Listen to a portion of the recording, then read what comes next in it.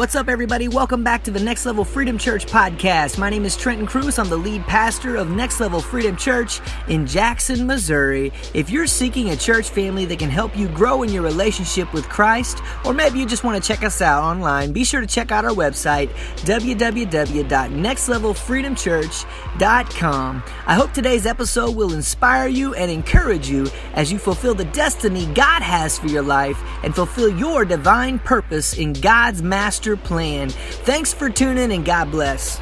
It's a longer intro than my normal series, but there are a lot of names of God in our scripture. There are 8 names that we're referring to in our Old Testament that we've been discussing over the last 4 weeks. This is the 5th week of this series, and we're going to be talking today about yet another name. And we'll do a real quick review for those of you who this may be your first time tuning with us. If you're tuning online, let me go ahead and introduce myself. My name is Trenton Cruz. I'm the lead pastor of Next Level Freedom Church here in Jackson, Missouri. We are so glad that you tuned online this morning. But once again, I want to give you an invitation. If you're perfectly able to get out, come and join us next Sunday and be a part of what God is doing in Jackson, Missouri. Those of you here, welcome. Welcome back. Today we're going to be continuing the series called Who Do You Say That I Am? When we've been talking about the names of God. Because when you call on God, it'd be nice to know who you can call on for certain needs, correct? Now we find out in Scripture that His name is actually Yahweh or Jehovah in English, the way we transliterated it over into English, which has a little bit of a history by itself. And that word actually means that it reveals His readiness to save His people and to act for them. Thus the name Jehovah, or I am that I am, can be rendered, I am with you, ready to save and to act, just as I have always been. And as we mentioned before, you're going to get to hear that quote throughout this series. That is actually a quote from Larry Lee. He's a minister / I believe he's still pastors possibly. And he wrote a book called Could You Not Tarry 1 Hour, which talks about how to pray. It gives you an outline, a foundation of what Jesus meant when He gave us what we call the Lord's Prayer. So it's an awesome book. If you're going through NLU classes, we're going to be talking about it in NLU, and we're going to be reading that one and going over. Because prayer is important. That is actually the fuel behind what God does through a ministry. But over the last several weeks now, we've also been talking about the 5 benefits of the New Testament covenant. For those of you that aren't familiar with that or haven't caught any of the other messages, the 5 benefits of the New Testament covenant. First of all, you're asking, what's the New Testament covenant? The New Testament, or New Covenant, which is what testament actually means, new promise, is actually Jesus. Jesus came, He died, because before that we had the Old Covenant, or the Old Testament, or the Old Promise, to which we had to sacrifice animals for sins. We did it once a year to cover up our sins for yet another year. But Jesus came and made something different. Instead of covering up our sin, He erases our sin. I hear an amen right there. Because that right there is why we're here. That's what we do. So there's 5 benefits of that covenant, which we've been discussing over the last several weeks. The first couple of weeks we talked about the forgiveness of sin and deliverance from sin's dominion. In those first 2 weeks we talked about Jehovah Sitkena, which means the Lord our righteousness. Because remember, we're not actually righteous. We're declared righteous, is what the Bible tells us, because of Jesus' blood, because of His sacrifice on the cross. The second week, which still fell under that category, we talked about Jehovah Makadesh, which meant the Lord who sanctifies. It's His sanctification that allows us to be free and to live free. Then the next couple of weeks, we talked about the second one, which is the fullness of the Holy Spirit.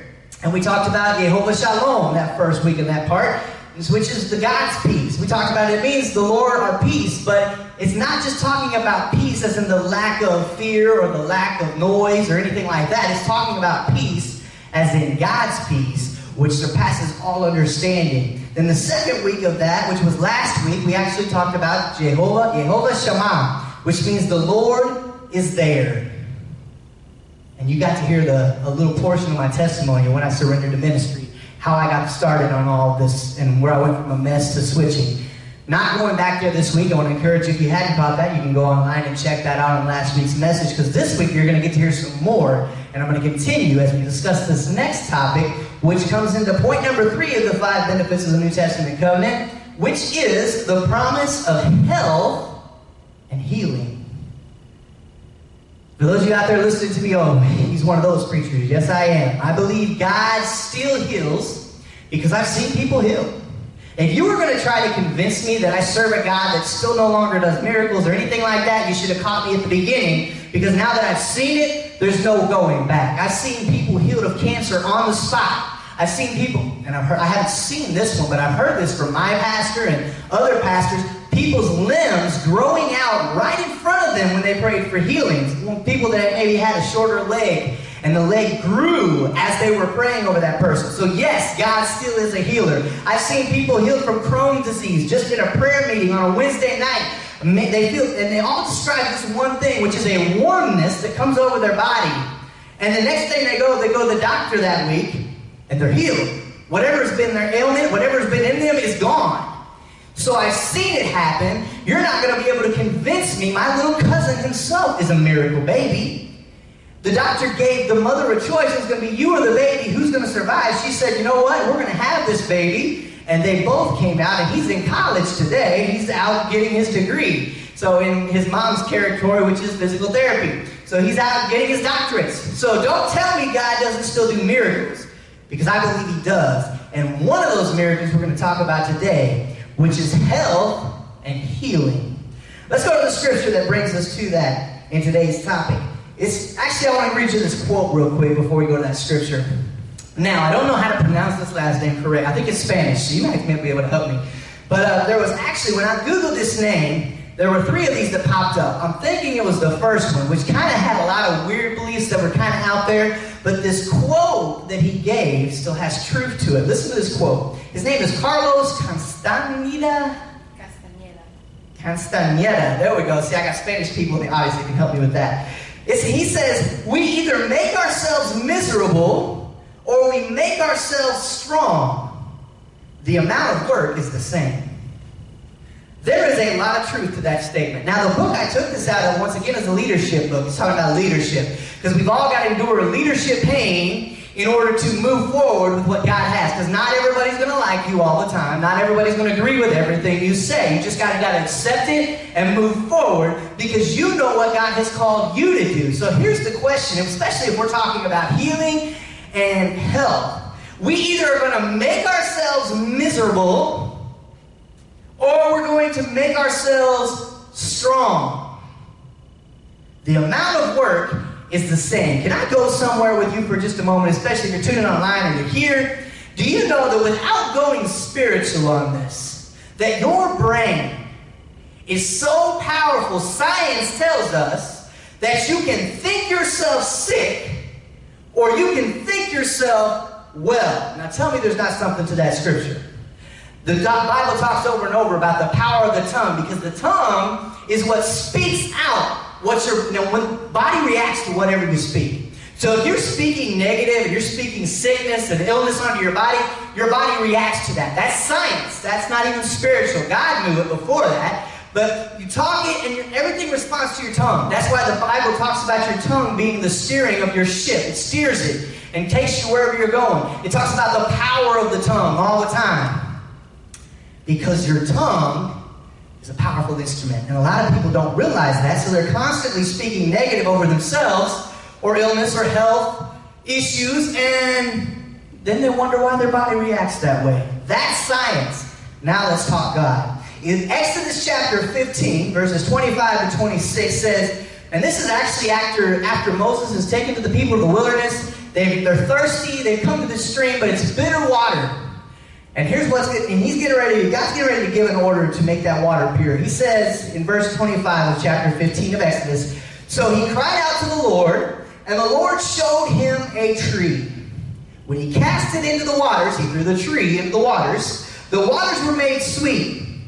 There he made a statute and an ordinance for them, and there he tested them. Verse 26 is where our name comes from this week, the very end there. It says, and he said, if you diligently heed the voice of the Lord your God, and do what is right in his sight, give ear to his commandments, and keep all his statutes. Now notice there's a lot to that. It's not just you get what you want. That's what this society tells you. Go after it, get what you want. You got to work for it. Now check this out.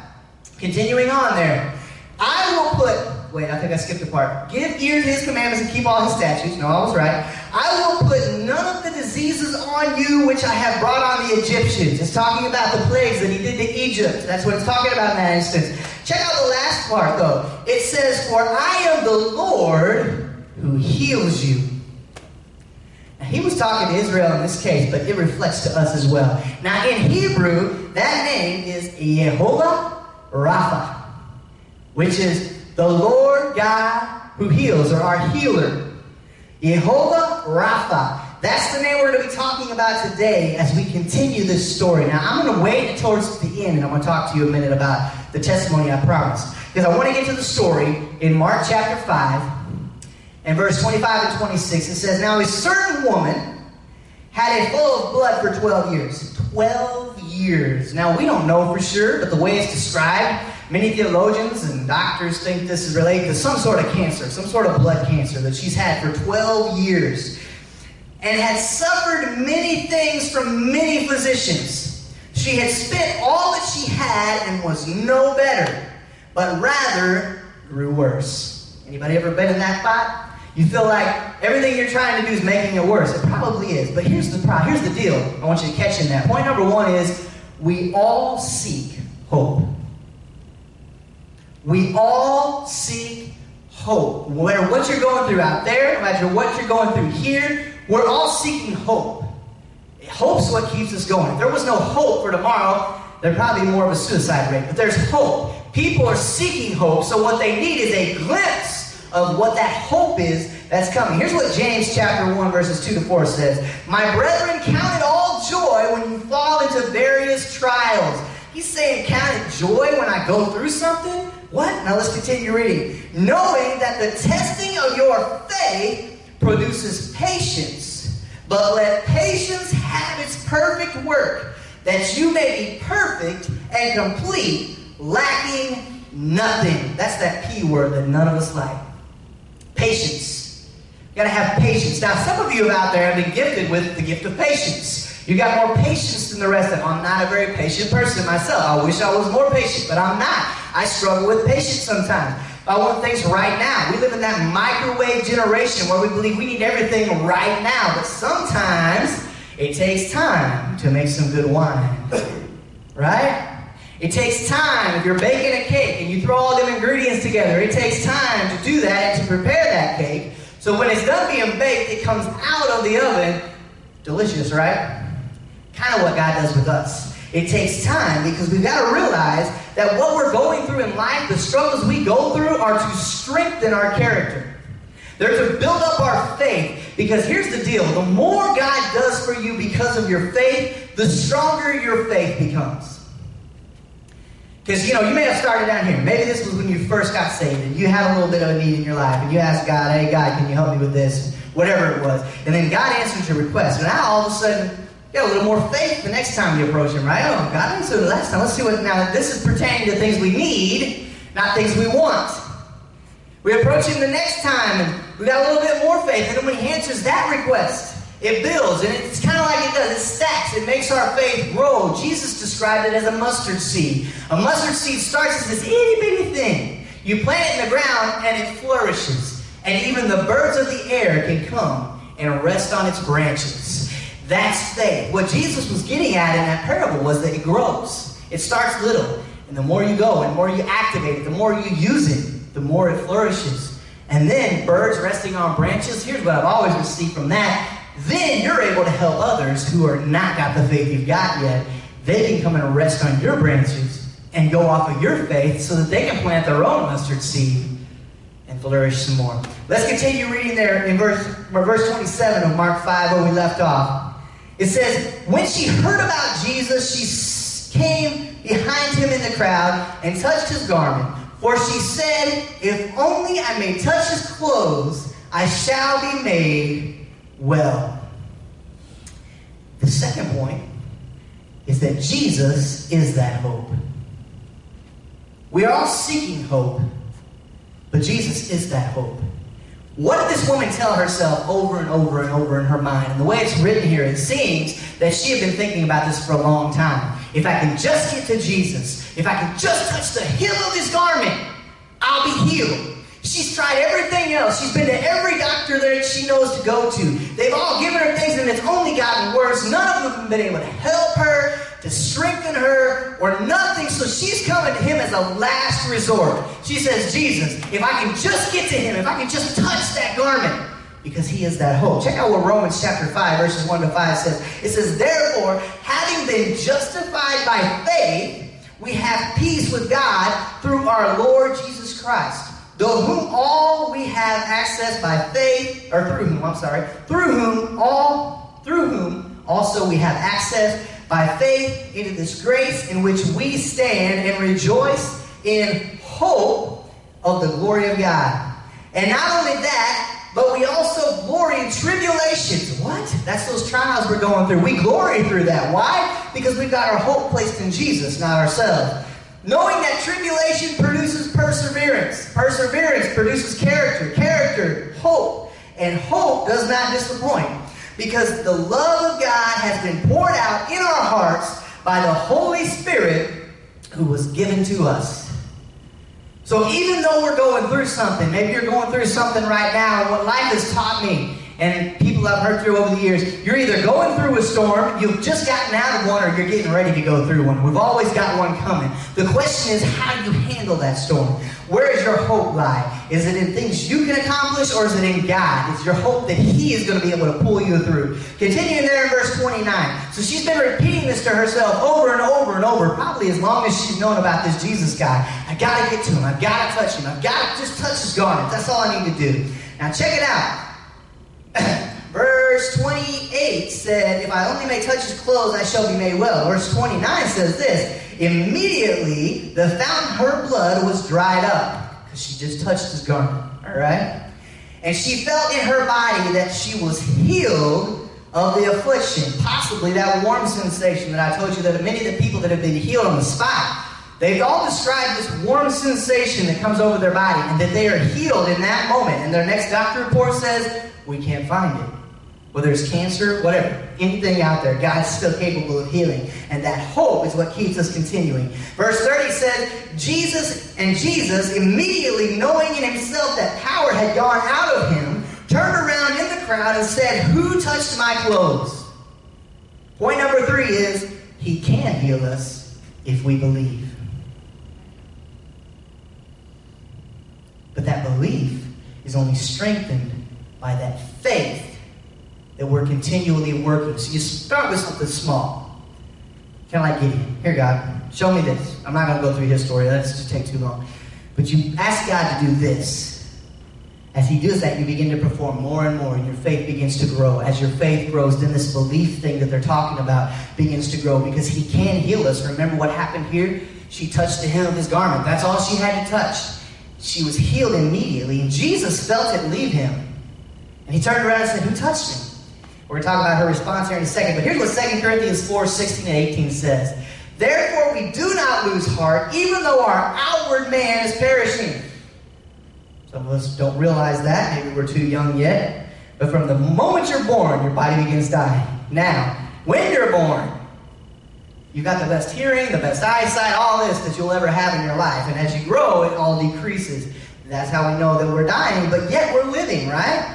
Didn't say that to be negative. Just want you to understand that even though our outward man is perishing, yet the inward man is being renewed day by day. Verse 17, for our light affliction, which is but for a moment, is working for us a far more exceeding and eternal weight of glory.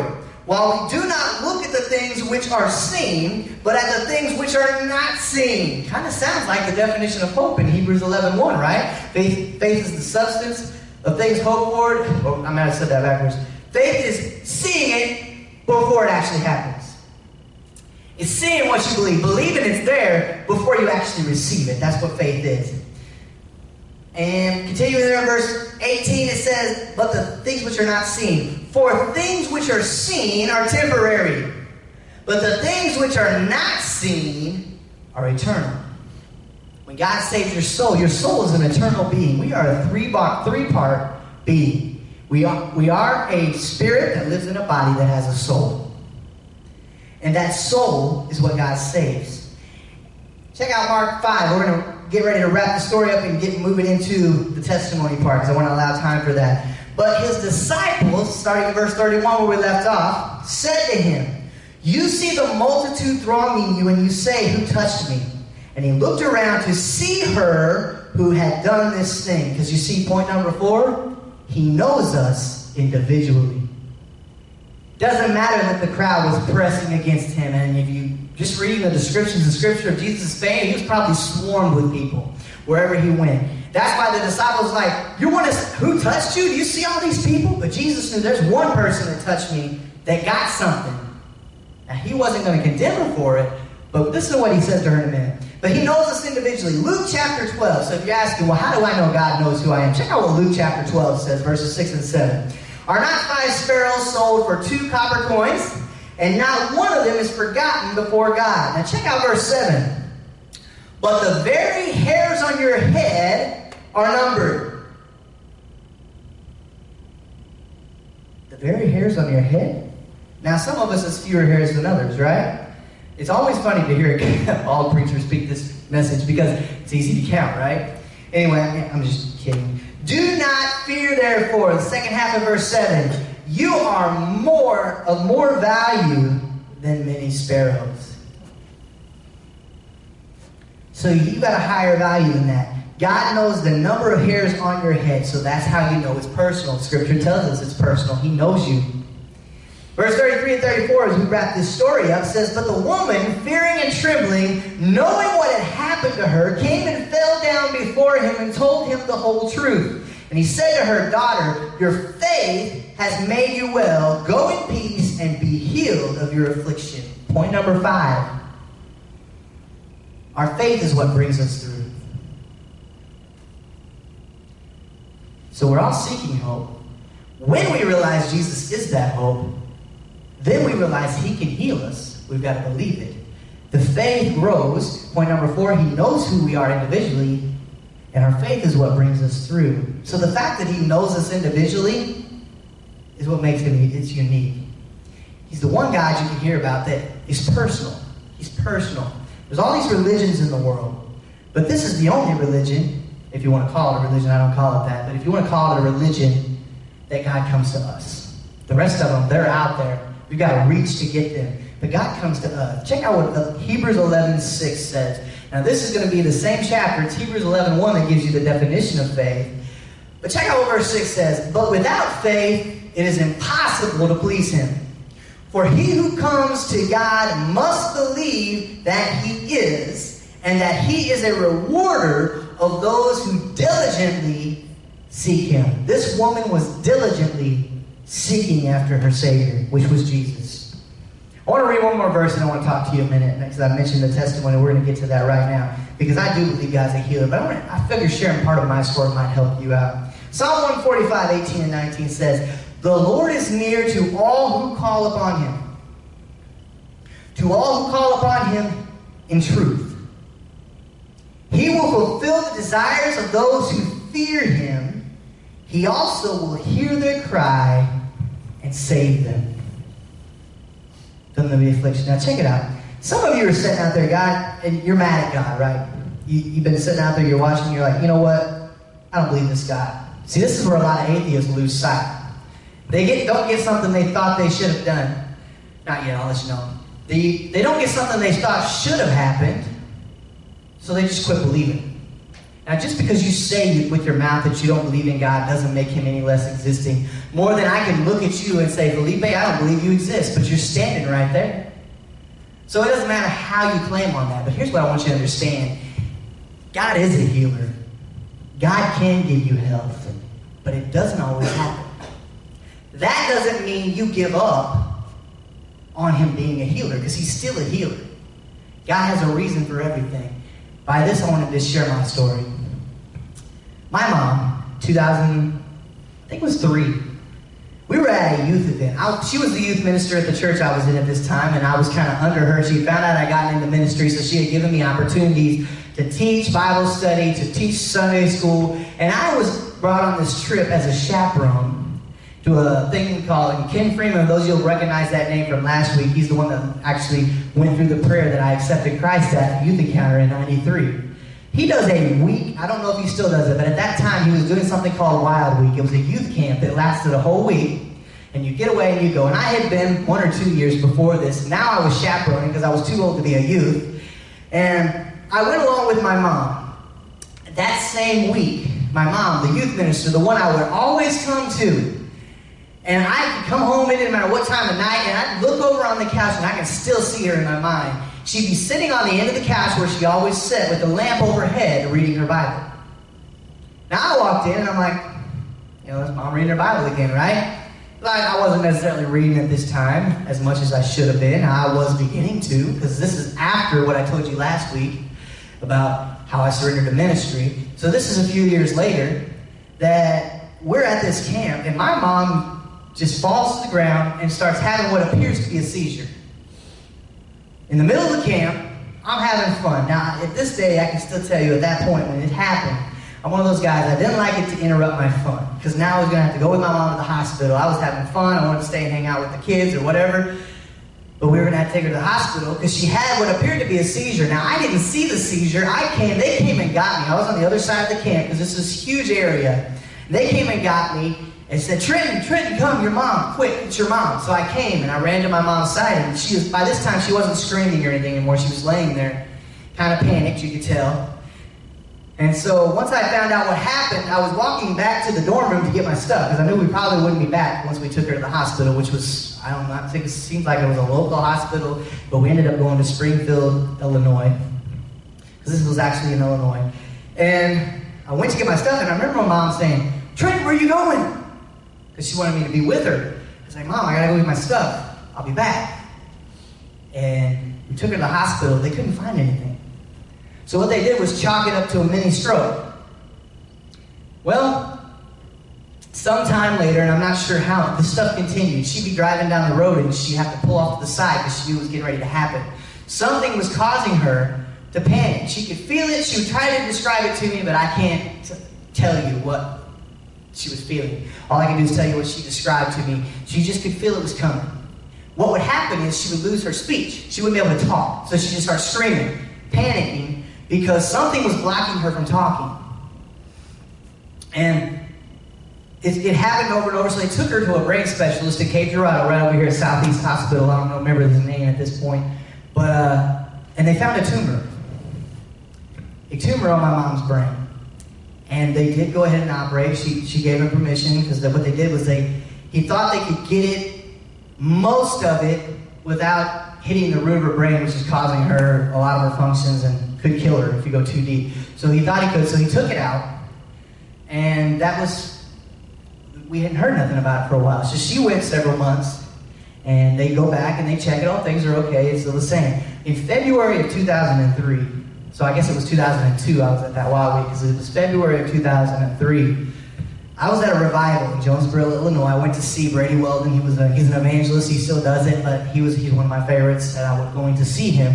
And at the altar call, I felt God speak to me, much like he spoke to me last week. I told some of you last week he spoke to me when he called me. Well, this is one of those instances. I was sitting at the altar call in the pew, and God says, you're going to lose your mom in a year. Are you ready? This is my reaction. I was quiet. And I started crying. Because everything had been okay. She'd been going back. Everything was fine. So I started crying. I went to my wife now. I went out and called her on the phone and told her kind of what God had spoken to me. And so we left it at that, and I was continuing to live. And that summer, it had come back. It came back. The brain tumor had come back. And it was beginning to progress. So between that time and her first surgery, she had had 9 operations to try to get this thing out of her head. Started out benign, which means it's not cancerous, if you don't know what that is. And then it went malignant. Well, it was kind of a mix at the end. It was cancer, benign, kind of mixed all together. We didn't find that out until we read the doctor's report in a magazine where they had done an article on Mom. She had done one of the first surgeries in Cape where she was wide awake during the brain surgery. I don't know how that all went, but they wanted her to be able to respond. They were trying something new. So because she was the first one, they did an article in the Southeast Hospital magazine. I'm not sure what it's called. And in the article, that's where we found out that it had turned malignant. He hadn't told us. Now, I had two options at that point. I could have been mad because of that and took it out on the doctor, but we didn't. She continued. She had a few more surgeries. January 2004. My wife now, she wasn't my wife. It was about a year later we got married from that point. But we went to visit her in ICU after one of her operations, and she was smiling. She had this huge smile on her face. She was pointing at the foot of her bed, had her eyes. Now, you got to understand, my mom loved angels. She collected angels. It was one of the things she did. She had a whole china cabinet full of angels. And a lot of them my sisters ended up with. But she was pointing at the foot of her bed with a big smile, and we walked in, and I'm like, Mom, do you see something down there? And she couldn't speak, so she nodded her head, because at this point she's still getting over it, I guess. She nodded her head with a big smile, and she kept pointing. Now, to this day, I still believe that the foot of her bed was either an angel or Jesus or somebody was there with my mom. Even though she couldn't describe to us what she was seeing, she saw something. 1 month later, February, I believe it was 28th, 27th, 2004, my mom passed. We had prayed for her healing. Why do you bring this up, Trent? We had prayed that she would be healed. Now, probably not as much as we could have been, but we were still praying that she would be healed. We prayed. When this happened, you got to understand, at this point, my mom is the person I go to whenever I got questions about Scripture or something, an idea God has given me. She's always been my support, and now she's gone. I don't believe any less that God's still a healer. If anyone should have stopped believing, that would be me, if you ask me. Because I believe God was a healer, and He did not heal my mom. What happened? Many people at this point turn their backs on God and decide, we're going to go this direction. But you know what? He is still Jehovah Rapha. He is still our healer. He can still heal us. I shared all that to share this. It doesn't always happen. But that doesn't mean that we stop believing that He is a healer. It just should help us press more into His healing and seeking after His healing and be able to still tell people He's a healer. We're going to pray with you. He heals. My mom passed February 27, 28. My sister will know the exact date. 2004. My world was turned upside down. Who do I talk to? Who do I go to when I got these questions? Now, I'm not saying God made her die. What I am saying, though, is from that point, God used what was evil for the good. And from that point, I began to grow and develop myself. I wasn't depending on her anymore. I couldn't. Now I began to grow and mature myself. It was hard. There was a mourning season. But today, standing in this pulpit, I've still seen Him heal people. And I can't explain to you. You can come and play, but don't get ready to wrap up. I can't explain to you why it happens for some people and why it doesn't for others. All I can tell you is that God's will still happen. That's hard to understand. That's hard to receive, especially when you're talking to someone as close as to a parent, maybe a loved one. Maybe you had a similar instance. And I almost wore my brain tumor awareness t-shirt today. It's got my mom's name on the back of it, and it was made, but I didn't. I said all that, and I said this again, to tell you that no matter what it looks like around you, He's still a healer. There are things we can't explain. Why? The big question is why? Why, God? Why did it happen for them and not for me? But if we really start thinking about it, that's a selfish question. Instead of celebrating with your brothers and sisters because they got a miracle, we tend to go in our own and why couldn't it have happened to me? And that becomes selfishness, which turns to bitter, and it goes down a road you don't want to follow. Maybe you're out there listening to me and you've never heard it like this before. Maybe you've always heard people talking about He's a healer, but in your life, individually, you haven't seen it the way you thought you should. Let me encourage you, He still is Jehovah Rapha, our healer. He's still God. He's still in control. He still knows what He's doing better than we do. I can't explain your hurt. I can't explain your situation. All I can do is tell you He loves you. God loves you. And that's why He sent His Son to die for your sin. Jesus was in a heavenly throne. He's sitting in heaven looking down. He could have stayed there, and none of us would have that hope. But instead, God sent His Son. We celebrate His birth at Christmas. We celebrate His death and resurrection at Easter. But do you know, could you imagine what Mary must have been thinking, knowing she was bearing the Savior of the world? He was being born to die. 33 and a half years later, He died for us, to give us an opportunity. If you're sitting out there and you've never accepted Christ as your personal Lord and Savior, let me encourage you to say this prayer out here. You say, Dear Jesus, you know I'm a sinner.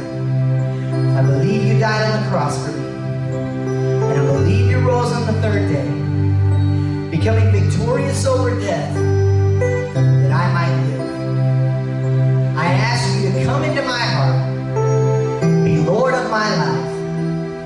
Forgive me of all my sins. From here on out, I want to live my life for You. Thank You, Lord Jesus, for saving me. In Your name I pray. Amen. Your journey starts there. You have to accept it. We talked a minute ago, you have to believe He is. That's what the one scripture told us. We have to believe that He is, which means He exists, in order to get to the next part, which is believing that He can do whatever it is we've called Him to do. He's still our Heavenly Father. He still loves us. We can't explain all the bad things that happen in life. All I can tell you is you remember whose kingdom you're in right now. We live in a fallen world. We handed the keys over to Satan. Satan's ruling things down here right now. Jesus is coming to take it back. But right now, remember whose kingdom you're in. That's all I can encourage you with. And know that God loves you. He wants to see you saved. He wants to see you become a believer. He wants to do miracles in your life. But you got to believe it. If you can't get past your own self-doubt, you're not going to go further until you get past that. If you've been saved, I want to say welcome to the kingdom. If you meant that from the bottom of your heart, remember salvation is not a prayer, it's a lifestyle. Your next step is baptism. We're having baptism Sunday next Sunday. That's June 2nd, 2 p.m. Trail of Tears State Park for some that need to be baptized. We encourage you, if you need to be baptized, show up next Sunday. We'd love to baptize you and welcome you into a family where you will be loved. Thank you for tuning online. I'm sorry I don't have time to go further. I've already went longer than I would have liked. Thank you for tuning online. I hope you'll tune in next week when we're going to be talking about the next name of God. God bless us.